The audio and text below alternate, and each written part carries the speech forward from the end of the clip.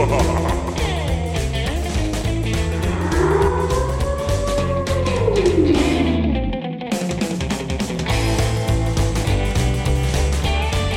welcome to the Nick Taylor Horror Show. Editor and director and Blumhouse regular Gregory Plotkin has had a very interesting film career. He started out as an editor on Paranormal Activity 2, and then he went on to edit most of the films in the Paranormal Activity franchise, even directing The Ghost Dimension. He most recently edited Happy Death Day and Get Out, both under Blumhouse. His most recent movie is Hellfest, a haunted attraction slasher extravaganza that takes place in this kind of Disneyland-level haunted attraction amusement park. It's a lot of fun, and it stars the Candyman himself, Tony Todd. I actually got to see Hellfest in 4DX. For anybody who doesn't know what 4DX is, it's pretty much an attempt to make theater-going experiences more multisensory. So they rig the seats with hydraulics, and whenever there's movement on the screen, your chairs move around and they rock and they shake, and it's a lot of fun for the first 15 minutes, and then it gets incredibly tiresome. Also, if it's raining on the screen, they squirt water at you. If somebody's drinking coffee, they pipe in a coffee smell. It's got a smell-o-vision thing going. But seeing a slasher in 4DX, now that's a whole different ballgame because, and I didn't even think about this, whenever there was a kill on screen, they would squirt water at you to simulate blood. So whenever there's a character swinging an axe on the screen, the blood squirts at you and you feel it. It's obviously water, but you can just feel that kind of sensory experience of getting hit with blood. And the fun of just hearing the entire theater reacting to this was a blast. And for me, I get very, very nostalgic and passionate about shared horror theatrical experiences. It's just one of the things that we go to the movies for. And I think as far as all the genres are concerned, there's no funner genre to see in the theater than horror with an entire audience, hands down. So this reminded me of that. And if you get a chance to see a slasher movie in 4DX, I highly recommend you take it. Anyhow, please give it up for editor, director, filmmaker Gregory Plotkin. See here. First of all, congrats on Hellfest. Can't wait to see it. Thank you. And I'm wondering, is it partially inspired by those houses, those horror walkthrough houses like Blackout, where you have to sign a waiver and then they... Absolutely. Did you see that documentary on Netflix that was about them? Yeah. Yeah, that was pretty insane. It's great, right? Yeah. It was really, really cool. Yeah, we horror nights have become so popular for the last few years. So I've been going just separately of the film and loving them all. Mm-hmm. And then I got the call about the movie. And the great thing was I got to go do research around the country. So I got to go to Netherworld in Atlanta and go to places in New Orleans, all over the country. So you did a horror house tour all over. Which is great. Oh, God, that sounds like a fantasy road trip. And they paid me to do it. So it's great. Talk about living the dream. I know, right?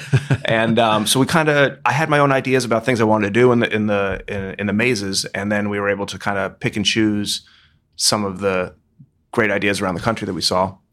And actually, Netherworld in Atlanta, which is where we shot, Netherworld was in the process of switching to a different location.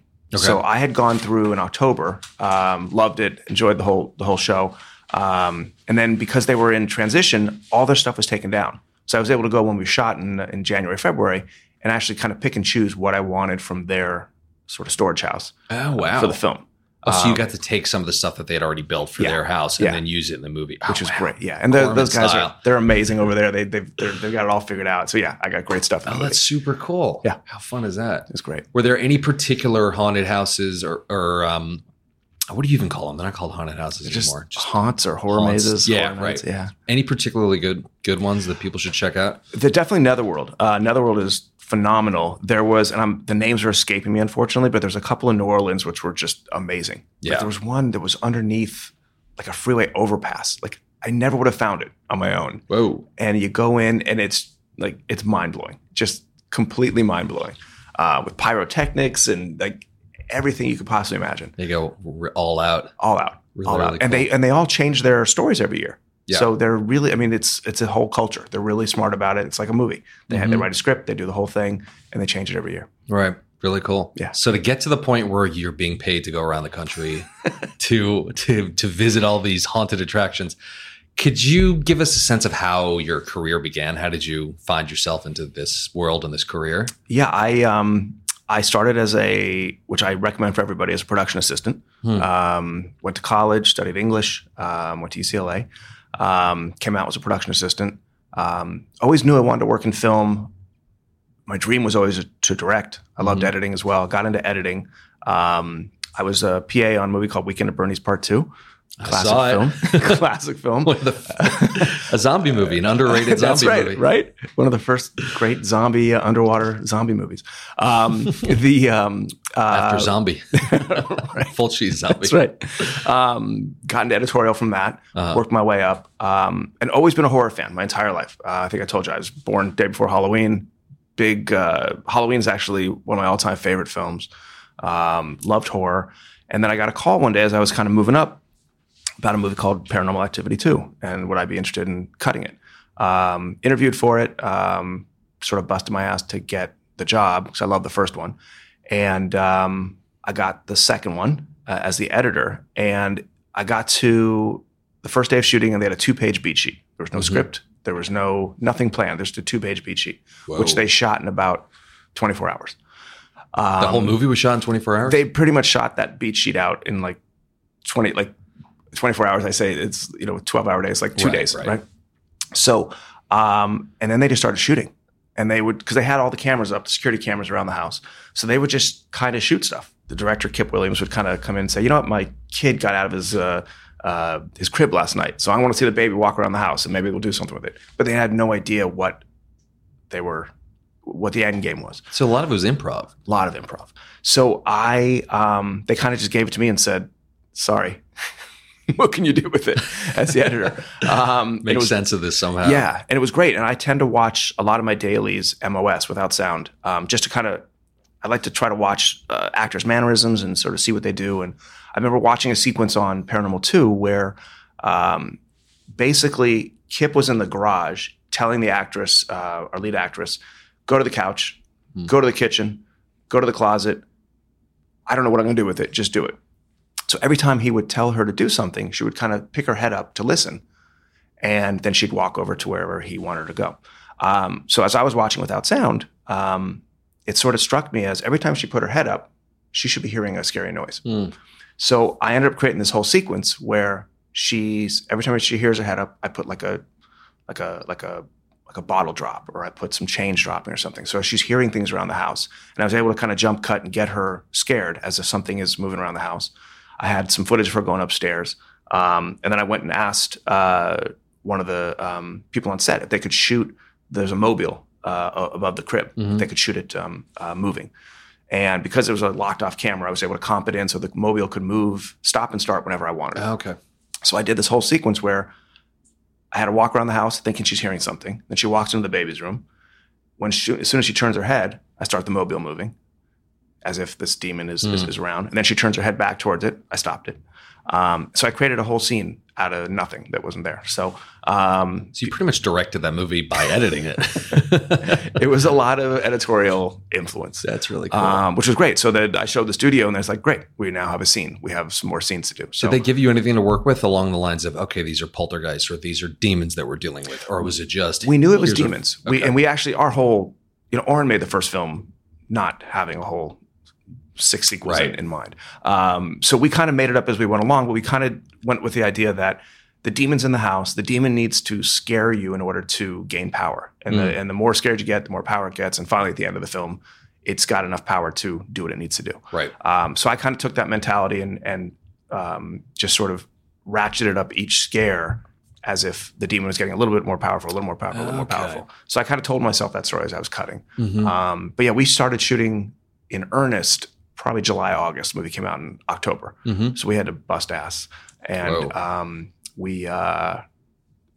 think we were shooting our ending about 2 weeks before the movie came out. Wow. Yeah. And they shot 16 different endings.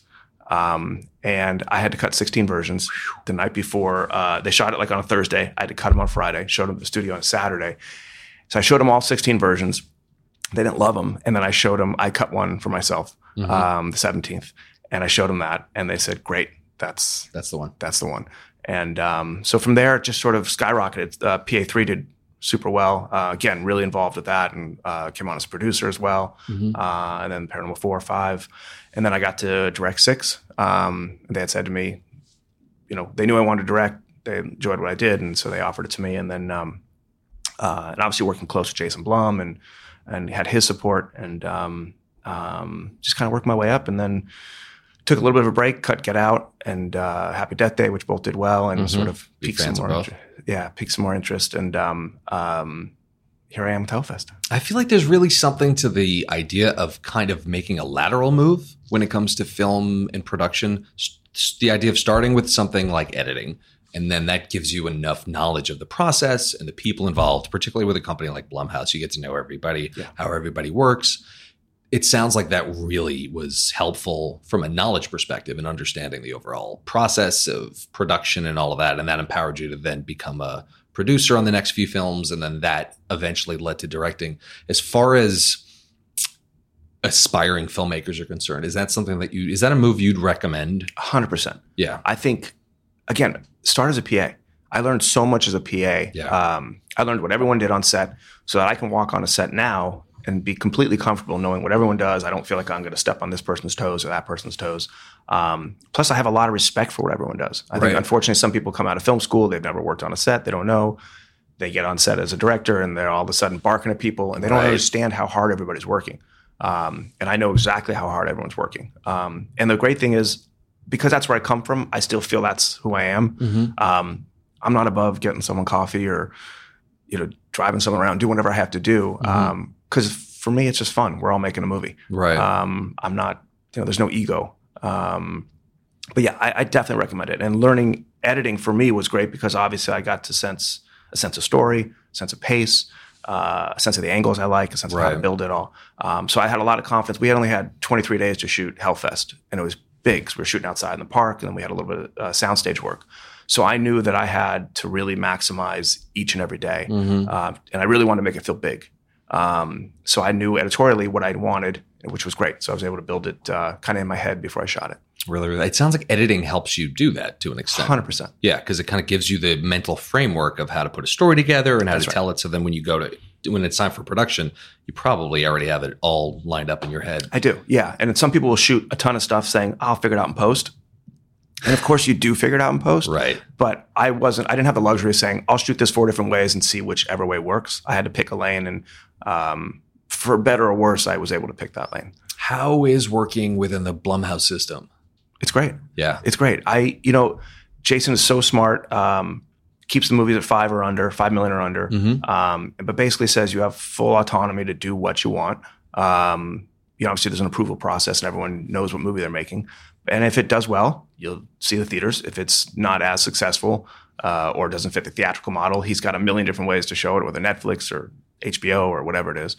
But in some ways, horror plays on our internal fears. So you don't have to go huge. You don't have to go with, it's the monster that you don't see, which is scarier than the monster you do see. And I think he's realized that in a really smart way. And he's proven to everyone that you don't need a ton of money to make a really good film. I mean, I think Jordan, obviously, on Get Out, proved that in a big way. He made a really, really, really smart film.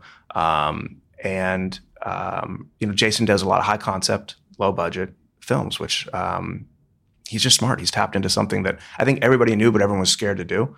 And he's a maverick, and he decided, why not just go with what the core is, tell a good story, and go from there. So and you can do it. Yeah. And I think people obviously draw the very obvious comparison to Roger Corman. And what I'm seeing now is that considering the amount of actors and directors that Corman kind of birthed, it's pretty amazing. It's fun. In fact, Gail Ann Hurd, who she worked under Corman. Right.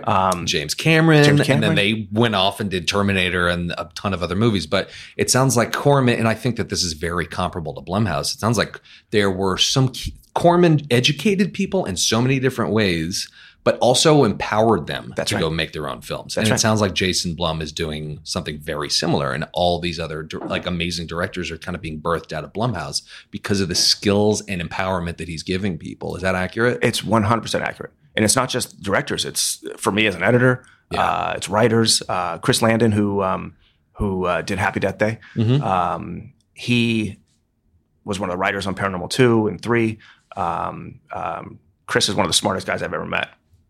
Again, he empowered Chris. Right. Now Chris is directing for him. He just gives people, he's smart in that he hires. Jason is kind of fairly hands-off when it comes to the production. He's very supportive, but he lets everyone do what they want to do. Right. And like I said, he empowers. He just lets you do your thing. And if you're smart and successful, then great. But it's really nice because otherwise in the studio system, they'd nitpick every single thing you do. Right. But yeah, he is definitely the modern Corman. And I think there's going to be a lot of people that in 20, 30 years are going to say, if it wasn't for Jason, I would never have been in these lofty places. That's so cool. Yeah. And he's a good guy. Yeah, he seems like it too. I love watching his interviews. I just saw him, I think it was 60 Minutes. He did a special on smart horror. Mm-hmm.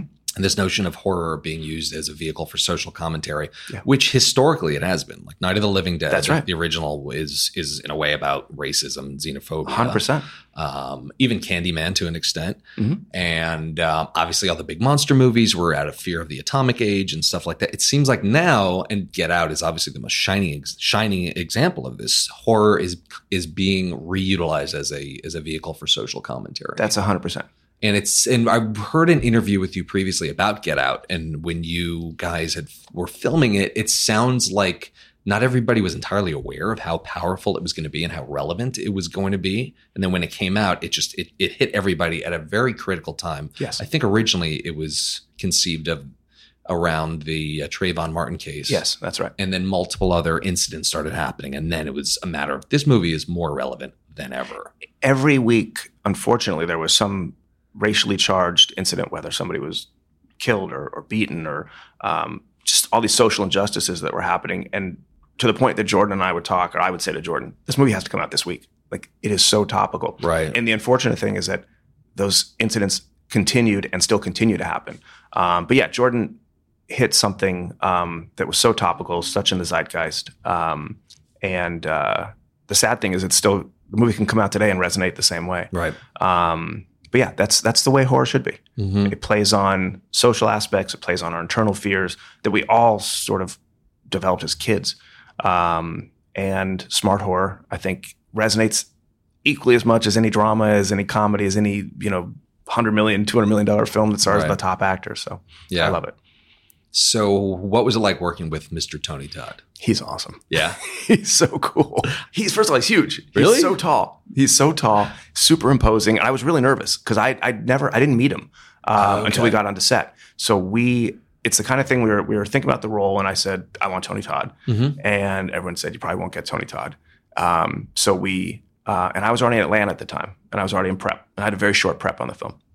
So I got a call, and this was actually, once shooting started, it's one of those things I had to trust Gail and my other producers to be working on it, because I had to be shooting.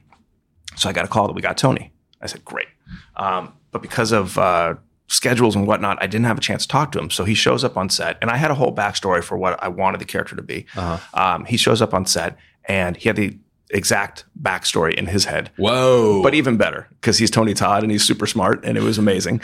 And like I said, he's like 6'5" the same story that you had conceived of. He had a very similar sort of backstory. But like I said, he had way more layers, and he started telling me, and I was like, yes. So cool. And it's not a huge role in the film, but it's always a role that I had hoped would expand if we get the chance to make sequels and so forth. But anyway, he has such a great sensibility, the nicest guy, such a generous actor, really good with all the other actors. And he's got that voice. Right. That gravelly, amazing voice. Be my victim. Yeah, that's right. Yeah. And he, and it was like 5 degrees out, and it was freezing and miserable. And then, he can't wear the huge layers of clothes, but he was a trooper. He was great. I cannot say enough good things about him. Plus, just as a movie fan and a Candyman fan and all that, like, I was like, I literally would pinch myself and be like, Tony Todd is in the movie right now. So that's so cool. Yeah, I think one of the most intimidating things about him as Candyman was his stillness. Yeah. Like he wasn't maniacal in chasing people. There was the one scene when he crashed through the window in the hospital, but he had this just stillness. He's got a power to him because of that. Yeah. Similar to Cenobites and similar to like Doug Bradley as Pinhead. That's right. There's something to that just staying completely still. It's like a Hannibal Lecter as well. It's like, they have an inner power.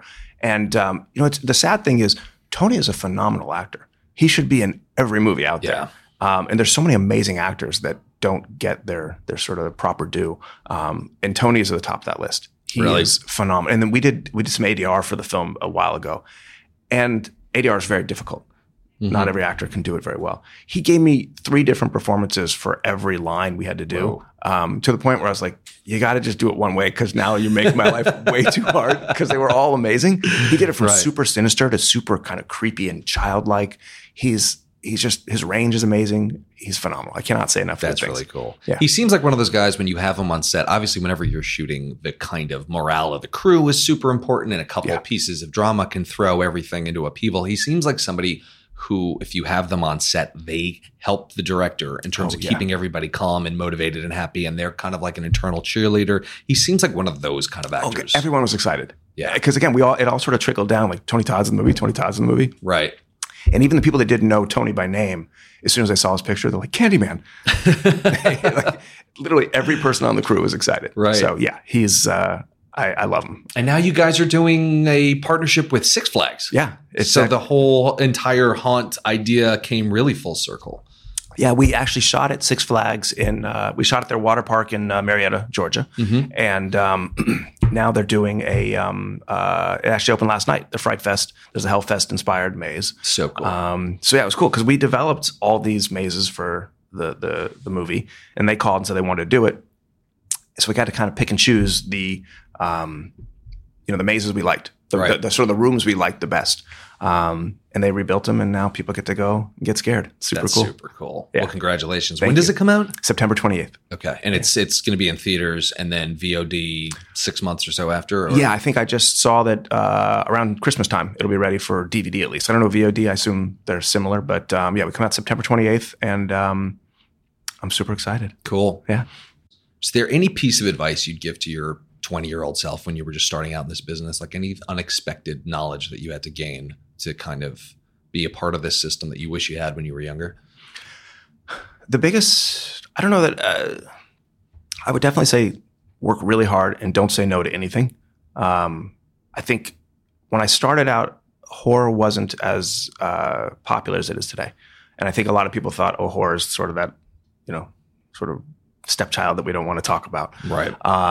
And don't close the doors on things. And when I got Paranormal Activity, a lot of people said, yeah, it's great because it's in a studio and so forth, but it's a found footage movie. No one's going to care if you're cutting a found footage movie. No one knows these people. They're making it for low budget, et cetera, et cetera. And it is the single best gift I've ever gotten in my life to get that movie. It's skyrocketed my career and so forth. So don't look down on anything. The great thing about making movies is we get to make movies. Right. We get to tell stories. And work really hard. Don't say no. And like I said, even if you go to film school and you think I should be directing, right, take a PA job. Take anything. I would go back to assisting if I could work. In fact, before I cut a movie called Untraceable, Diane Lane. And at the same time, I was up for an assisting job to work on Benjamin Button. I'm a huge David Fincher fan. Oh, wow. And I had a huge dilemma. Do I cut a movie that I want to cut, or do I assist for David Fincher, who I'm like bonkers for? And luckily, the editors of Benjamin Button, who went on to win the Academy Award that year for that movie, they said, go cut. Don't turn down the opportunity to cut. You've assisted a lot and so forth. Don't ever turn that down. As much as you love David and you want to work with us. But they were really supportive of me just being an editor and so forth. But put yourself in the position to have those kind of options. Really cool. So I know a lot of people hate this question. They hate to answer what is your favorite horror movie question. So I have a few kind of variations. Halloween. Yeah? Halloween. That was easy. My top 5 are Halloween, Exorcist, Shining, Alien. That's 4. Oh God, I know there's others. But yeah, Halloween changed my life.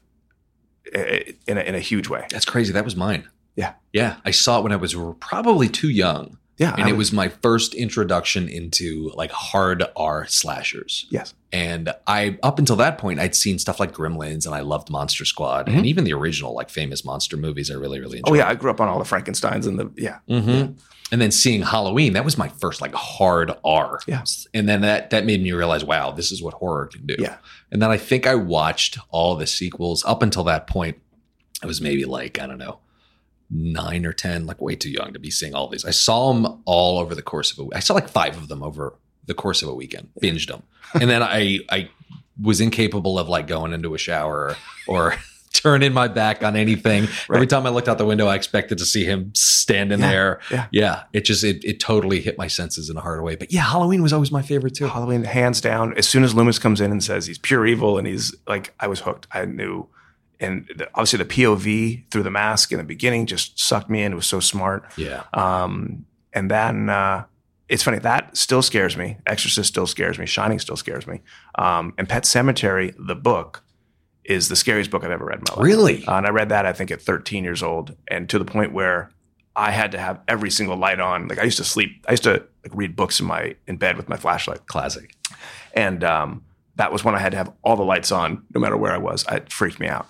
Pet Sematary. I'm going to check it out. I just saw Pet Sematary 2 again for after a long time. It's underrated. It's really not bad. Yeah, I haven't seen it forever. It's a lot of fun. Is it? Yeah, it's unexpectedly like, yeah, this was a lot of fun. I wouldn't say it's good, but it's enjoyable. It's super enjoyable. I'll definitely watch it. Do you have any favorite kind of undiscovered gem horror movies that you enjoy showing to people? That's a good question. I think sadly, I don't know that I watch enough of the sort of the non-mainstream, if you will. And I'm sure I'll leave here and I'll think, oh, there's 4 movies that I would say 100%. But I kind of just love the genre. I don't, God, nothing's coming to mind. But, oh, God, nothing's coming to mind right now. All right. I'm so sorry. But like, I don't know. I love the genre. So I'm sure if you think of it, you can text it to me or whatever. Perfect.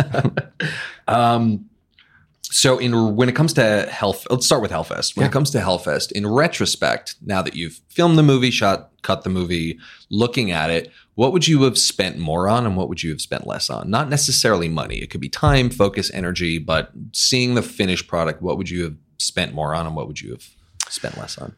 I would have, I think the biggest thing for me, and I think it's there, but I want more of it, is a little bit more just character. I love, I think Chris did it so well and Jordan did it so well in my last 2 films, which were, they built characters you loved and so forth. And it was very important. I had an ensemble cast. So it was difficult to find time for every single character. And I love the characters, so I'd love to spend more time with them.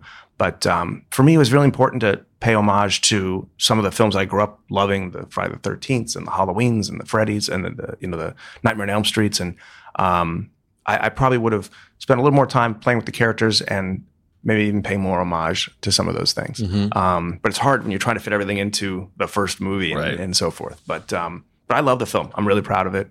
And like I said, I grew up on slasher films. Yeah. So for me, it was just a treat to finally get to make one. Cool. I mean, I think the character notion is a really important one. For me, I realized after a while, some of my favorite horror movies are movies where if you removed the horror element, the characters could still carry the movie. It'd still be a compelling plot. Correct. Like I was watching The Fly the other day. Oh, God, yeah. The Gina Davis and Goldblum one. And you just love these characters. That's right. If you took the whole Fly element out of it and it was just some kind of nerdy screwball 90s science-driven comedy, it would have been wonderful. That's exactly right. And it makes it so much worse for the audience when you see these characters you love going through horrific ordeals. Well, if you love them, you're scared for them. Exactly. And that's exactly what you should do. And I, like I said, trying to fit everything in, trying to have set pieces, trying to make sure certain people are getting killed when they're supposed to get killed.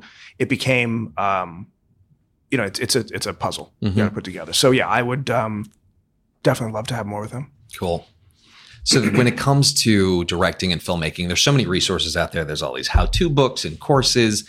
Were there any resources that were really formidable for you, books or anything like that you would partially credit for your success? I would say just watching movies. It's, first of all, we all have a cell phone. Yep. You can make a movie today. When I grew up, you couldn't make a movie. You had to get a big camera and the whole thing. people can make movies right now. Yeah. One thing that I tried to do as a kid was, like, I loved Raiders of the Lost Ark. Just loved it. And I tried to shoot a scene from the movie. And I think it was the opening scene where he's walking through the jungle and so forth. Because I always found that was such a strong scene and that there was no dialogue, but you knew exactly who Indiana Jones was. Right. And for me, it was really enlightening to actually start shooting it. And then you kind of get a sense of, oh, this is what it takes. You got to make sure the actors are doing this, because it looks so super easy on screen. But everyone has that resource of watch movies, get a sense of the pacing, get a sense of the cut, get a sense of what you want. And then once I shot it, I kind of realized, oh, I may want to spend some more time here, not, as opposed to what they did. So for me, it was just watching. Yeah. And nothing to me, and again, I go back to the PA world of nothing is better than physical experience. You can read all you want, you can take all your sorts of classes, but nothing beats hands-on doing it. Cool. Makes a lot of sense. Yeah. Awesome. Well, this was a real pleasure, man. Thank you. Thanks for taking the time. Of course. I'm looking forward to Hellfest. Thank you.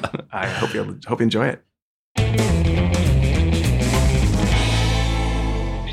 All right. So let's take a minute to talk about some of the larger pieces of advice that Greg had mentioned throughout the course of this interview. So number one, Greg's experience as a PA, a production assistant, was something that he claims was so educational to him, he would easily go back to doing it if he could find the time. So being a PA is really, really important for any filmmaking career. Eli Roth also cites how important and effective it is for aspiring filmmakers, because what it does is it gives you a sense of how other directors operate, and you also learn the pace of the set. And as Greg mentioned, it gives you a very thorough understanding of what everybody on a film crew does. And in Greg's case, this enabled him to confidently navigate every set that he was on and effectively collaborate and communicate with every crew member when he was directing movies. So this is critical because your movie is so dependent on your crew. They're everything. So keeping them happy, keeping them motivated is entirely the name of the game. So with his PA experience, Greg had a thorough understanding of what everybody does. He always knew how hard people were working, and it just enabled him to communicate with them better.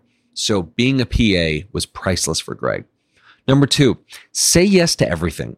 When Greg edited Paranormal Activity 2 for Blumhouse, his friends were frowning on the project, and they claimed that the budget was too low to be taken seriously and that nobody really cares about found footage anymore. He obviously ignored them, and today he cites the opportunity as one of the greatest gifts of his entire career, mostly because it paved the way for larger projects and ultimately a career in directing.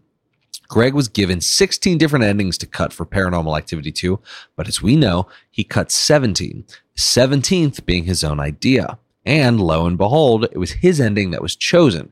So on Paranormal Activity 2, Greg demonstrated his reliability, his talent, and his inventiveness. These are all qualities that producers seek in directors. He then obviously went on to edit huge movies like Happy Death Day and Get Out, and then direct Hellfest. So he pretty much was able to write his ticket entirely on what a great job he did as an editor. Number three, find strategic opportunities to up your production value. When Greg was filming Hellfest, his favorite haunted attraction, Netherworld, was switching locations, and they put their entire setup in storage. Greg struck a deal with them to use their props and mazes and sets in Hellfest. So what this did was it let him inexpensively fill his movie with these very elaborate and authentic set pieces without having to build them from scratch. Always be on the lookout for inexpensive opportunities to enhance the scale and production value of your own projects. Roger Corman was famous for doing things similarly. He would frequently film movies on other people's sets. After other people's movies had wrapped, he would go to their set. In some cases, I believe he would write scripts based on the sets that he had access to. Pre-existing sets, he would just hijack them, get on there, and he would film his movies on them. Similarly, Ed Wood would do kind of shadier but similar things. He would literally steal big props from, well, steal might not be the right word, perhaps borrow. He would borrow large props from it must have been the Universal lot, and he would use them in his own movies. It's a business of begging, borrowing, and stealing. So whatever it's going to take to get your production value up, Not saying do anything illegal, but it's a hustle. Anyway, hope you enjoyed this interview. I really enjoyed talking to Greg. He's a very passionate and cool guy. And go see Hellfest. Thank you, as always, for listening to the Nick Taylor Horror Show. If you're enjoying this, don't forget to subscribe on Spotify or Apple Podcasts or wherever you listen to podcasts online. And if you really want to do me a solid, feel free to share this episode with your friends on social media. You can follow the show on the Instagrams at I'm Nick Taylor. That's I am Nick Taylor, Taylor. Same handle on Twitter. And if there's someone you think we should have on the show, send me a message and let me know. Thanks again for listening to the Nick Taylor Horror Show. We scare because we care.